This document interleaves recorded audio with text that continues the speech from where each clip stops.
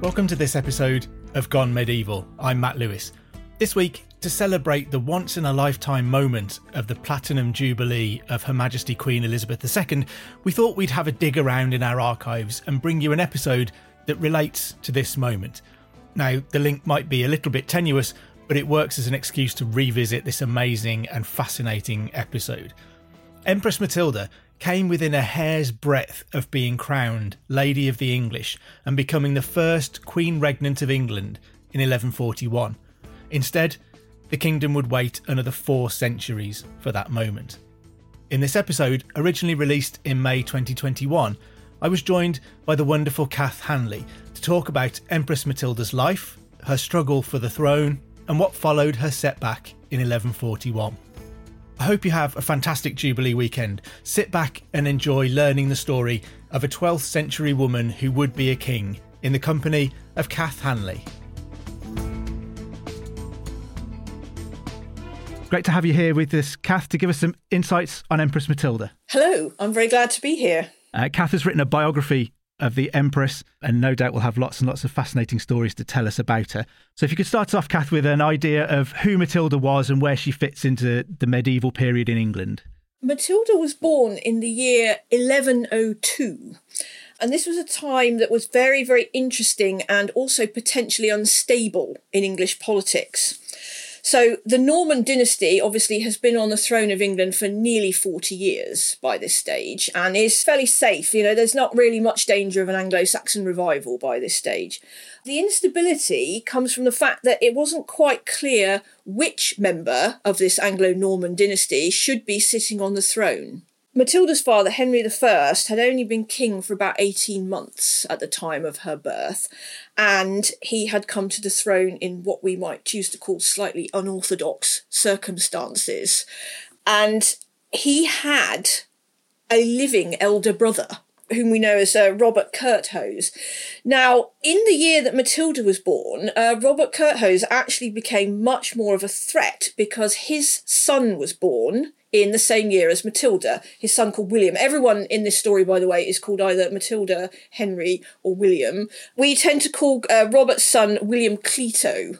Matilda, obviously, was a girl, so Henry I would have been quite keen to have a son as well, and he and his wife welcomed a son who inevitably was called William the following year in 1103. So we have these 3 children who were all kind of almost the same age. And Matilda is probably, I guess, the least important by virtue of the fact that she's a girl at this point. Yes. In dynastic terms, yes, she's very much the least important, and it did look for quite a while as though any potential struggle over the English throne was going to be an all-male affair, Henry and his son, and Robert and his son.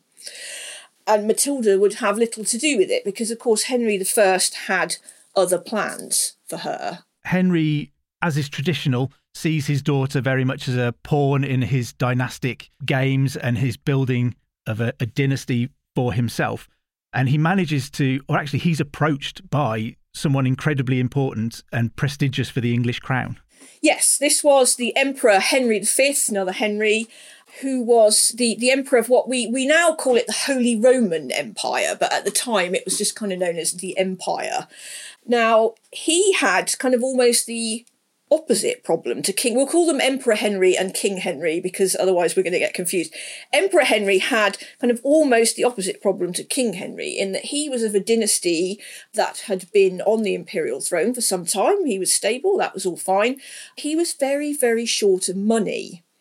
And money was something that King Henry, was quite flush with. So the idea of an alliance between them was useful to them both. It was useful for King Henry because he, possibly not very secure on his throne, would secure an alliance with somebody who was very, very important and powerful. Emperor Henry would get not only a wife, but a big pile of cash. And both of them would be able to work together to counter the increasing threat of the king who was located geographically in the middle, which was Louis VI of France. So this is kind of a win-win situation for everybody, possibly except Matilda, who had no say in any of this at all. And at a very young age is packed off away from England. Yes. At the time when the betrothal was made, she was 7 years old. Now, that's actually not all that unusual, but yes, she was then packed off in February 1110 when she had just passed her 8th birthday.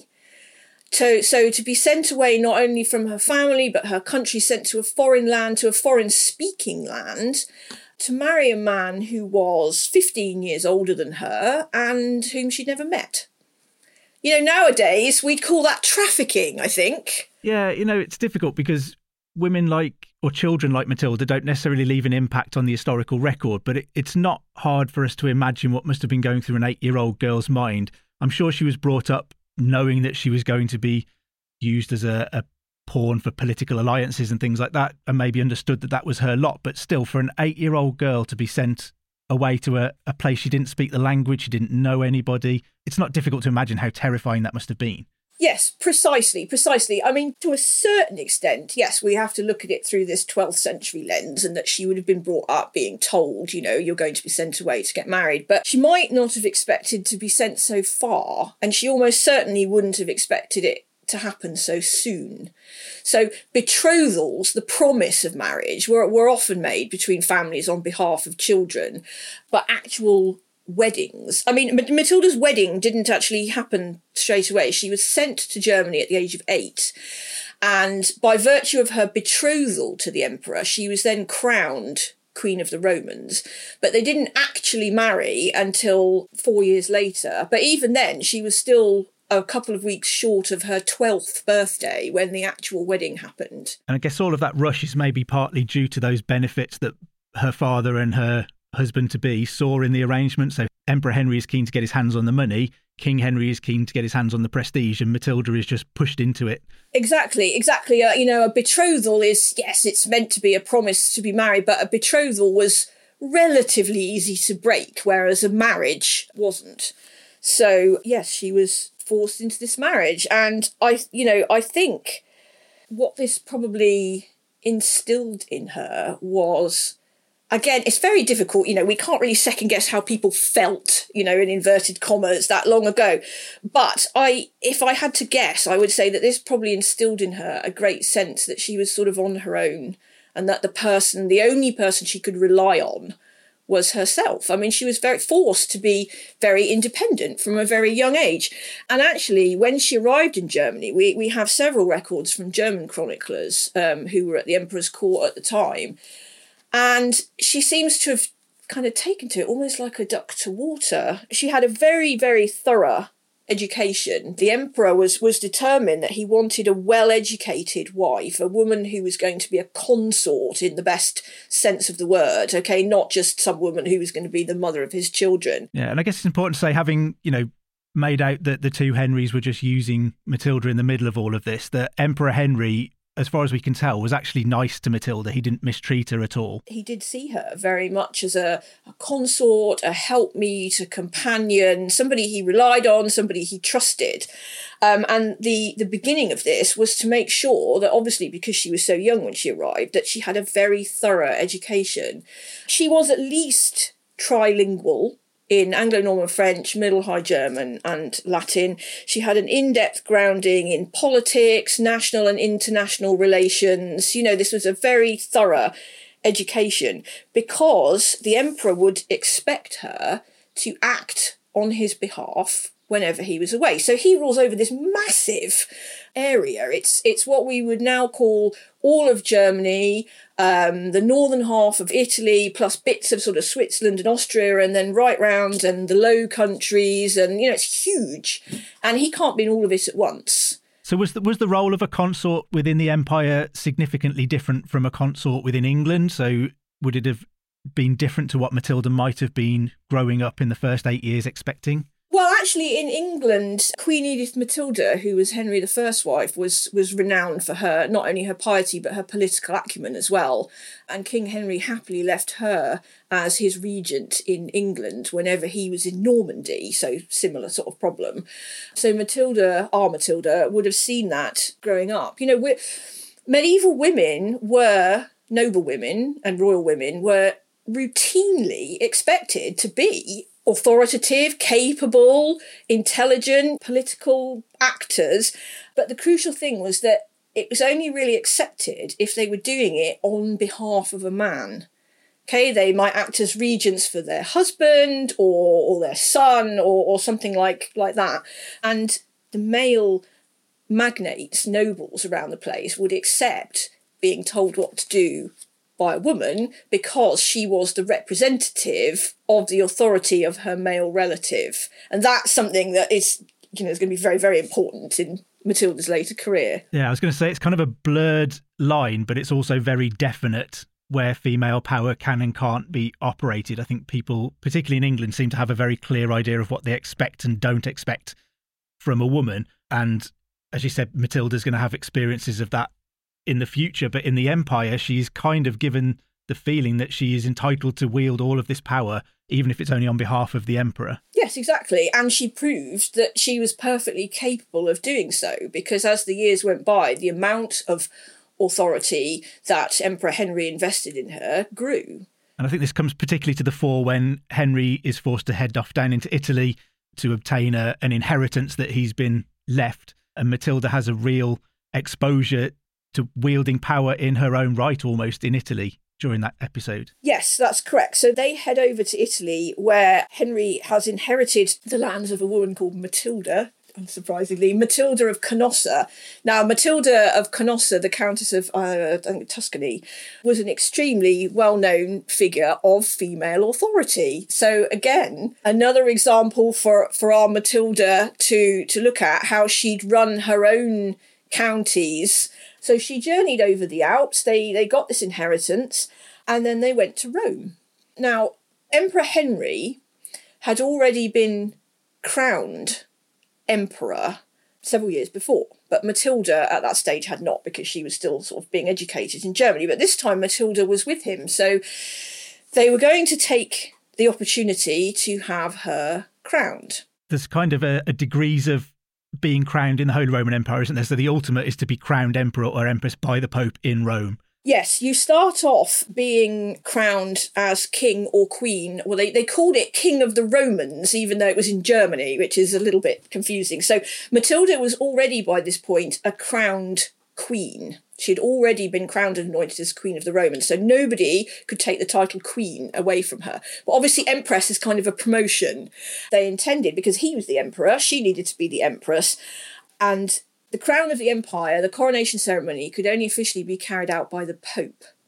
So in order to be crowned emperor or empress officially, the crown has to be put on your head by the Pope. Unfortunately for Matilda, Emperor Henry was in dispute with the Pope at this time.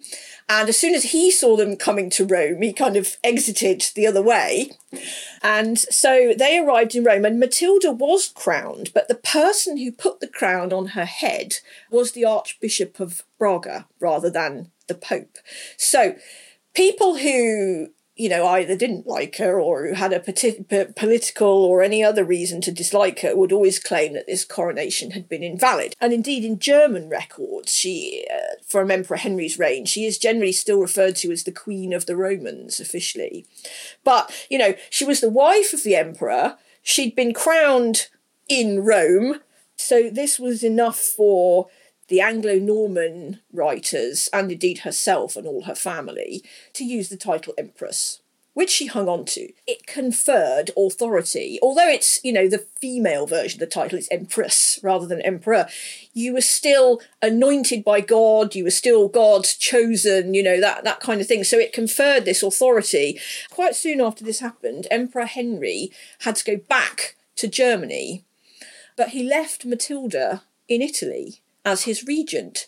So here she is, she's 16 years old, and she's ruling Italy on behalf of her husband. I kind of wonder at 16 whether that line of, as you say, she's the other side of the Alps in Italy, does she feel detached enough from the emperor to start to feel like she's wielding power in her own right, or do you think she was pretty clear about the fact that she was only there as her husband's wife?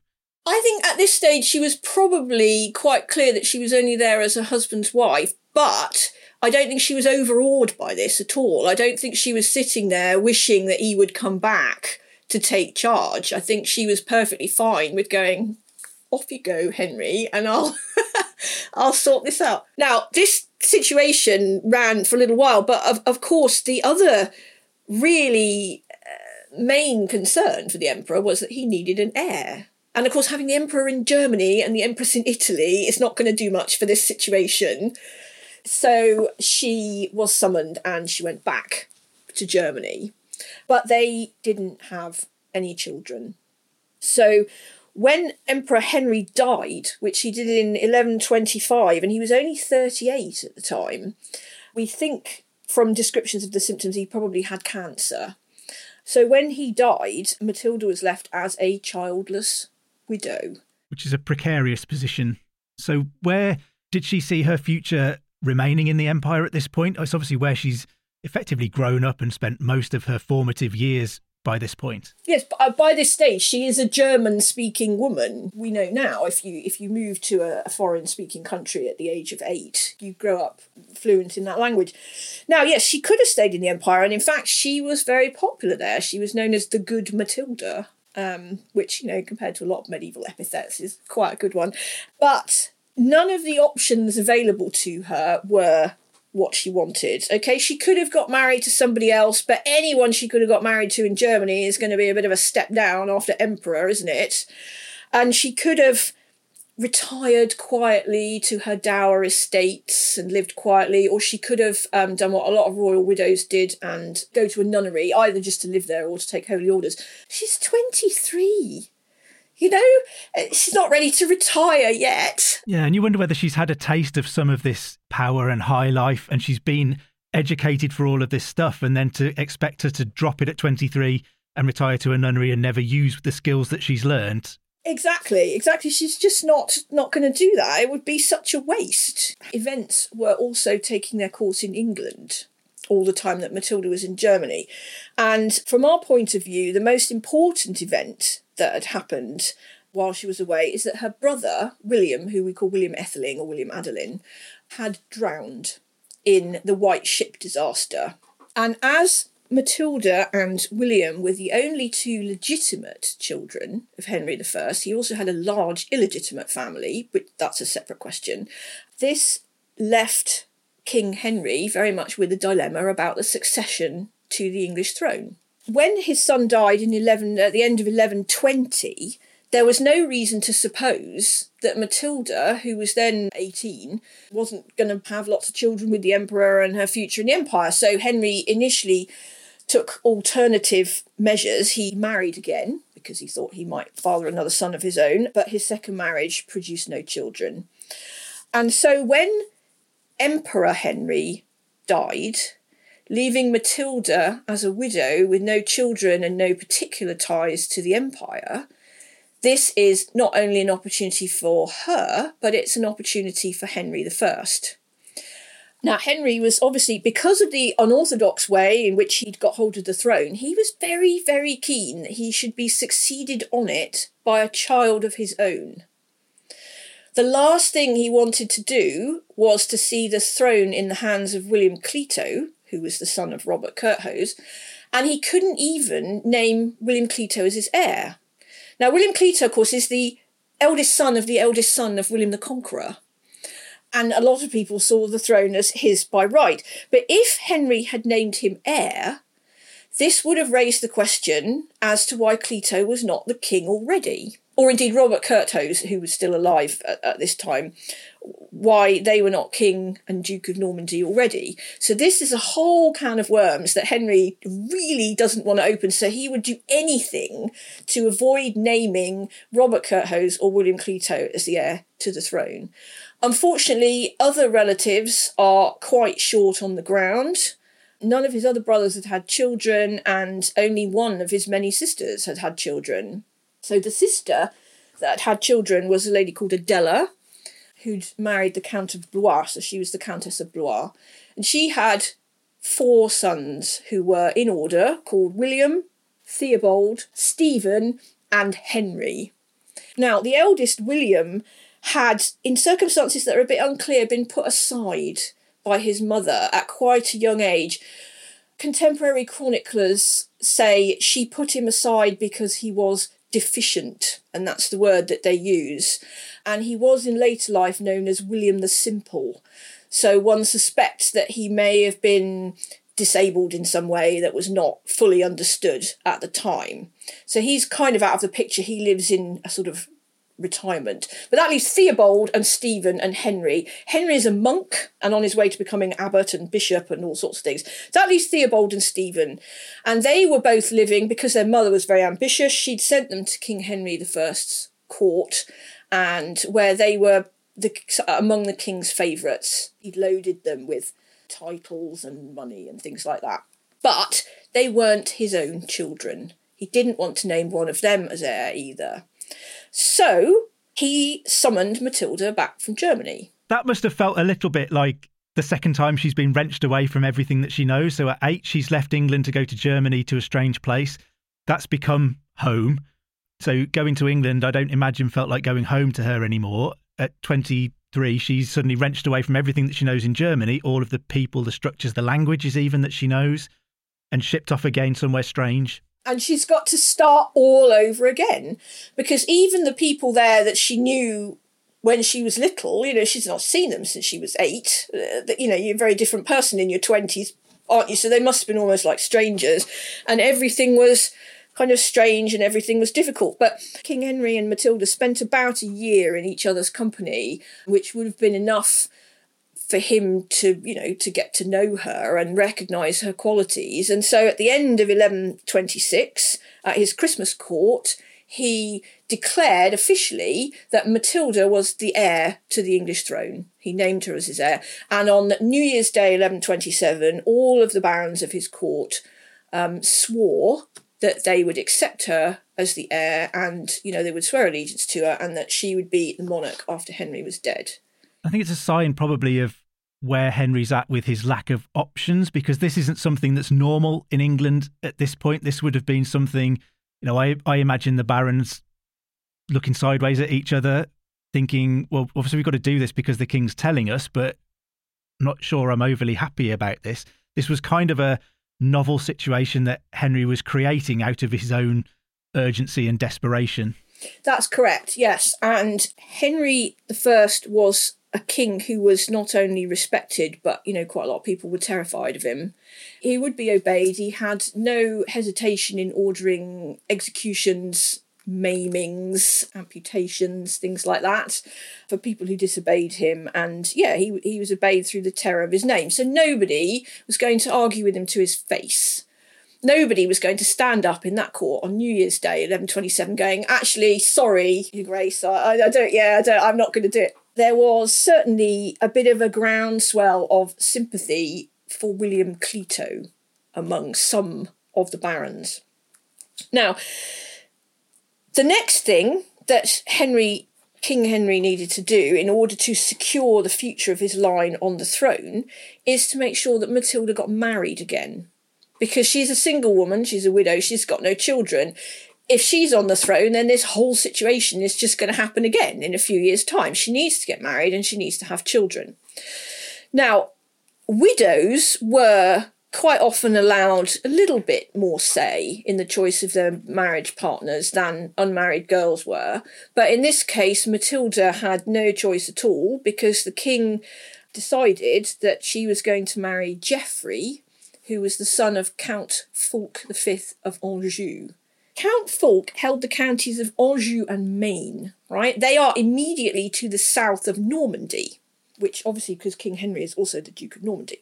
King Henry had already tried to ally himself with the House of Anjou once, because his son, William Adelin, had been married to Fulk's daughter.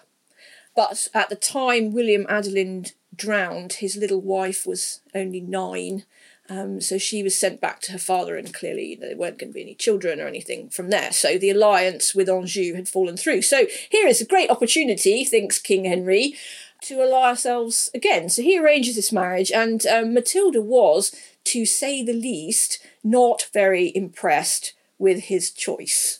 The first reason was political. Okay, she's been the empress. You might at least think if you were going to get a second marriage, you might get king, or somebody like that. Yeah, and so she's going to be married. Not only is Geoffrey only from a sort of provincial family, but he's not even the Count of Anjou. He's the heir to the County of Anjou.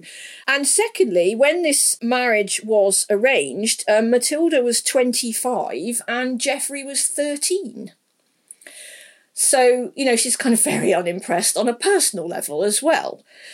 But what can she do? What are her alternatives? She can't just tell her father she's not going to get married because he's going to rescind the offer of her being heir to the throne. She can't go, well, actually, I'm going to go and marry whoever I like, because that's not going to go down very well with the king either. And she has to decide whether she wants to ditch all of her political ambition for personal reasons, or she has to decide whether she's going to grit her teeth and put up with this personal situation that she doesn't like in order to further her political ambitions. So she grits her teeth and gets on with the marriage.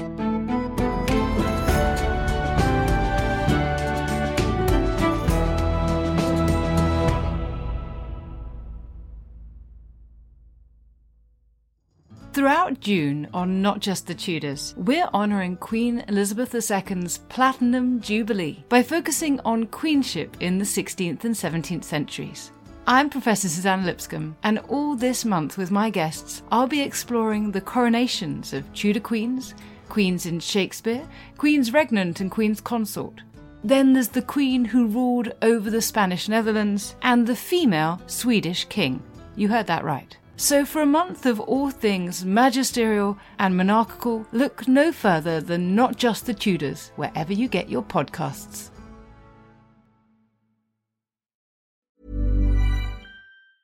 Normally, being a little extra might be a bit much, but not when it comes to healthcare. That's why United Healthcare's Health Protector Guard fixed indemnity insurance plans, underwritten by Golden Rule Insurance Company, supplement your primary plan so you manage out-of-pocket costs. Learn more at uh1.com. Hey, I'm Don Wildman, and on American History Hit, my expert guests and I journey across the nation and through the years to uncover the stories that have made the United States. From first flight to first ladies, from stitching the Star-Spangled Banner to striking gold in California to shooting for the moon with Apollo, we've got you covered. Catch new episodes of American History Hit, a podcast by History Hit, every Monday and Thursday wherever you get your podcasts.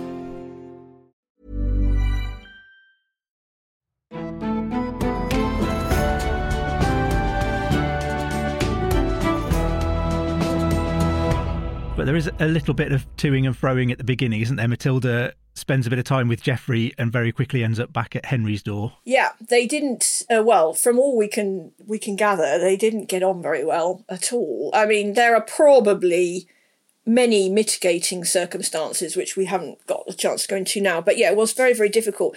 Crushingly, almost, it was only a few weeks after Matilda had sort of lowered herself to marry Geoffrey that she received the very unexpected news that her main rival for the English throne, William Clito, had unexpectedly died at the age of 28. But by the time that, the wedding has actually happened, it's too late. So yes, there's toing and froing and they split up and she went back to Normandy, still pointedly calling herself the Empress, not the Countess of Anjou. Fulk had resigned the county in favour of his son by this stage, so she would at least have been Countess and not Countess in waiting. But the king basically made it clear that he was not having this and that she would have to go back, and she did. When she went back to Geoffrey the second time, it was, I don't know how much of a success it was in terms of them actually liking each other, but it was a success in medieval dynastic terms in that they very quickly had two sons. Henry in 1133, followed by Geoffrey in 1134. Now, this changes the whole political situation because she's now not just a woman, she's a woman with sons. They are Henry I's legitimate grandsons. This is a big big thing. And Henry I was very pleased. He travelled over to Normandy, and one of the chroniclers even tells us that he rejoiced in the company of his grandsons, which is not a verb generally used about Henry I. I can't really imagine him, playing Tig or something, but and so his ambition would have been perhaps that he could live, maybe another 15 years and then skip the whole question of female authority and just pass the throne directly to his grandson. Yeah, I was just going to say, do you think he saw that as a real opportunity? That was maybe the reason for marrying Matilda off so quickly. And yes, there was an alliance with Anjou, but to a son of a count, was that Henry, unable to have any more legitimate sons of his own by this point, realised that perhaps his best hope of getting a descendant on the throne was to skip Matilda and all of the problems that would bring and live long enough to see a grandson take the throne. But I also wonder how Matilda might have felt about realising that might have been her dad's plan and that she was obviously going to be hopped over, when she would have felt that she was incredibly capable and perfectly able to do this. Well, the fact that she felt her claims on her own behalf was illustrated when Henry I died. So Henry I, if he had any ambitions to live, another 15 years, he didn't. I mean, he was already in his 60s by this stage, so he'd had a fair innings by the standard of medieval kings. So he died in December 1135. Now, according to all the oaths and, that everyone had been swearing, supposedly the crown should have passed directly to Matilda. But there was a lot of, and then the barons all meeting together in little groups and, what shall we do and all the rest of it. And there was some thought. The barons of Normandy offered the duchy to Theobald of Blois. We don't quite know whether that also implied that he should be the King of England as well, but it was certainly a step in the right direction because he was the elder of King Henry's two favourite nephews. But by the time this had kind of even happened, somebody else, as we know, had taken advantage of the situation. Now, the whole thing about the Crown of England since 1066 was that as soon as it falls vacant, it can pretty much be seized by anyone who's in the right place at the right time, as long as he's got some semblance of a claim. It's like a rugby ball loose on the field sometimes, isn't it? You just see this mad scramble for whoever can get to it first. Fortune very much favoured Stephen of Blois. So at the time King Henry died, he was in Boulogne, which just happens to be, the place for the shortest crossing of the Channel. He crossed the Channel. He happened to get a very fair wind, despite the time of year. He rode for the royal treasury at Winchester, because, cherchez la big pile of cash is what you need to do if you want to be the king, where his brother Henry just happened to be the bishop to talk, on his behalf. And he rode to London, where he happened to be very popular with the Londoners because they needed the trade routes through Boulogne. And it was just, everything went through, and he had himself crowned. And once he's got the crown on his head, he is the king. That coronation ceremony is completely transformative, isn't it? So however good or bad your claim is, once you're crowned, you are the king. End of. Because he'd done pretty much the same thing when his own brother had died. Now, Stephen had done all of this so quickly that if you work through the dates really, really carefully, you can and where Matilda was and how long a messenger would have taken to get to her, it is probable that Stephen had already been crowned before Matilda even knew that her father was dead. She had been very, very ill with her previous pregnancy and birth, and in fact had nearly died giving birth to Geoffrey, to the point where she and her father had a very public conversation about where she was going to be buried. And she was also in the fairly early stages of pregnancy. She stayed where she was and she gave birth to a third son in 1136. So now, the succession's pretty secure as far as she's got 3 sons. The problem is, while time has been passing, Stephen has been getting more secure on his throne and people have been getting more used to the idea of him being king, and, she's an irrelevance. She's in the south of Normandy. Yeah, Stephen's feet are under the table, and I think, contrary to what people's general view of Stephen is, in his early months and years, he's reasonably successful in restoring a bit of peace to England, dealing with the Scots threat and all of that kind of thing. So he starts to look like perhaps it was the right choice. And obviously that's going to impact Matilda's ability to then come in and say, but what about me? She's on the periphery right down in southern Normandy, both physically and politically. But, it might have been really, really easy for her at that point to just kind of give up and go, well, Countess of Anjou isn't too bad. and I've got 3 sons, we could just sort of retire here and deal with, living here. But she didn't. In 1138, she got what was pretty much the one and only stroke of luck that ever came her way, which was when her half-brother, Robert, the Earl of Gloucester, defected from Stephen's cause to his. Now, just a little bit of background. We mentioned earlier that King Henry had a large illegitimate family. Robert was the eldest of these, so he was about 10 years older than Matilda. And he had always been one of Henry I's most loyal men. I mean, obviously his position depends on it. He's a king's son, but he's illegitimate, so, what else is he going to do apart from serve the king? And he was one of the people who had taken the oath to support Matilda's rights. And it was probably because Stephen, who was, obviously having come to the throne in unorthodox circumstances, was just ever so slightly paranoid about anyone else who might have a claim. And he was very much starting to sideline Robert of Gloucester out of things. So my own view is that, there might have been some actual loyalty to his oath, but I think Robert's decision to defect was probably more self-serving than anything else. But in any case, it really helped Matilda because he was immensely rich and he owned lands in Normandy and in England. And this actually gave her a sort of geographically a safe passage all the way from where she was to the sea and across the Channel. So she left Geoffrey and her 3 sons behind, and she got on a ship and she sailed for England. Then obviously we move into this period of English history known as the Anarchy. So effectively, it's normally referred to as a 19-year civil war, but that 19 years is the whole of Stephen's reign. So if we've seen for the first few years, it wasn't necessarily civil war.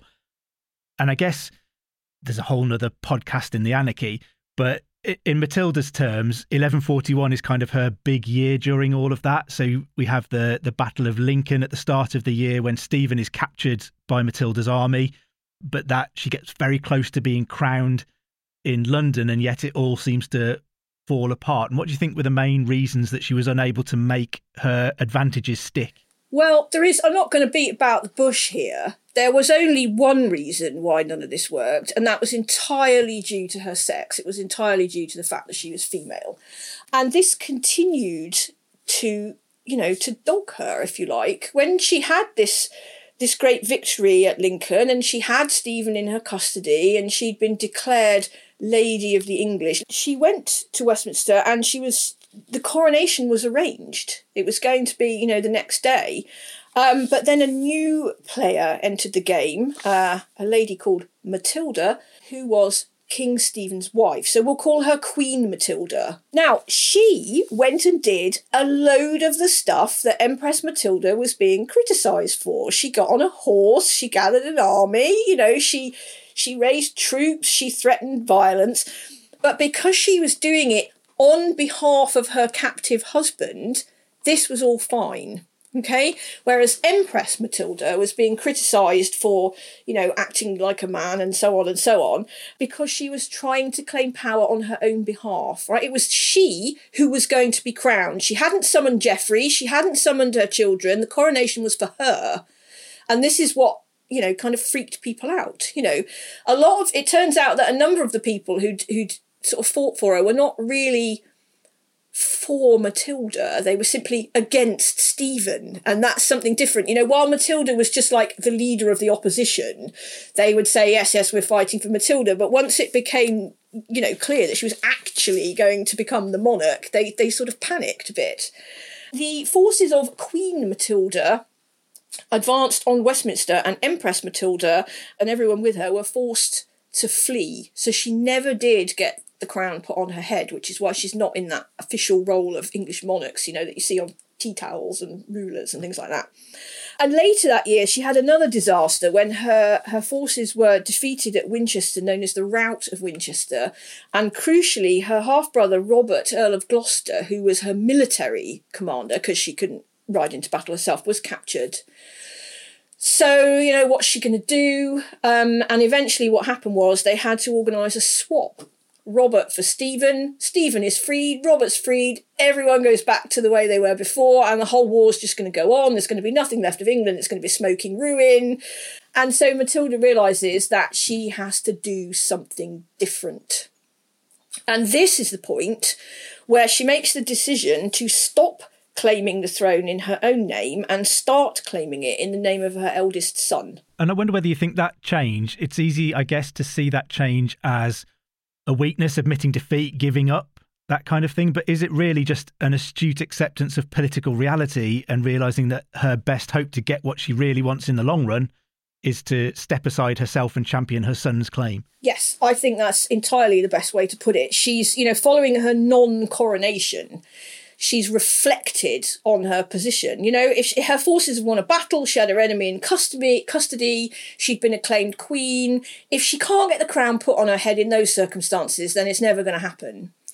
Now, if she had really been this kind of haughty virago, that people were going on about, she might have just kept on stubbornly until there was nothing left of England. But she was genuinely self-aware enough to realise that this was not going to work. And so she needed to press her son's claims, because this brings us right back to what we were saying earlier about female authority in action being fine as long as it's done on behalf of a male relative. And there was just this massive sea change. I mean, it must have actually been a bit galling. All those barons who couldn't stomach the rule of a woman now falling over themselves to submit to a 9-year-old boy. But, she had the long game in view. She started to press Henry's claims rather than her own. As he got older and obviously became more of a viable candidate, the barons, who were absolutely sick of the war by this stage, were more and more keen to go, look, this is the right way to go, this is the acceptable compromise. Young Henry is the lawful heir, as the chronicles started to call him, of Henry I. This is the way to go. Eventually there was this sort of standoff in terrible weather between Stephen's army and Henry's, and the barons, look, will you both just sit down and talk about this? And the agreement was reached that Stephen would remain king for the rest of his life, but that when he died, he would be succeeded not by his own son Eustace, which is at least a different name, but by Henry. Nearly everyone was very happy with this, the obvious exception being Eustace, who went off and started to ravage East Anglia. And then in a colossal stroke of luck for Henry II, Eustace dropped dead. Suddenly, no evidence of foul play or anything. He just appears to have had some kind of seizure. Terrible for Stephen and Eustace, but in terms of the story and for England, a stroke of luck. Yes, and Stephen by this time he wasn't particularly elderly, but he was kind of a broken man. He'd lost his son, his beloved wife had already died. He spent the entirety of his reign fighting and, being in dispute with people, and kind of he was just ready to give up. So though he wasn't particularly elderly, he died within a year as well. And then we've got Henry II on the throne at the age of 21. Which is ultimately the victory that Matilda would have wanted, or at least the victory that she got in all of this. And she's able to then, I almost wanted to say retire then as the king's mother, but she's still quite active on his behalf, at least at the start of his reign. Henry is also the Duke of Normandy, as well as being the King of England, and obviously he can't be in both places at once. So Matilda rules Normandy for him, so he can concentrate, at the beginning of his reign on events in England. And again, galling, all this time people making a fuss about her ruling, but now because she's doing it on behalf of her son, nobody bats an eyelid. And she goes back to being the good Matilda again, negotiating with France and the Empire and everybody. But yeah, I mean, she did, in one way you could say she did have the last laugh, but in other ways, I think, would she have swapped what happened? Her dynasty, every single monarch of England since that time, and later Great Britain, has been a direct descendant of Matilda. And so she had, really the last laugh, but I sometimes wonder whether she would have swapped that. But yes, certainly we should remember her for what she actually did, not just for being, the daughter of Henry, the wife of Henry, and the mother of Henry, as is written on her tombstone. It takes away from just how competent Matilda might well have been. But I'm afraid we're out of time for today. So Kath's biography of Empress Matilda is an absolutely fabulous read, as is her book on Prince Louis's invasion of England at the start of the 13th century, around the time of Magna Carta. Also a fascinating story. So thank you very much for joining me, Kath. That's been absolutely fascinating. Thank you for having me. And thank you for listening too. If you found this interesting and like to hear more on Gone Medieval, then subscribe wherever you get your podcast from and tell all your friends and family that you've gone medieval too.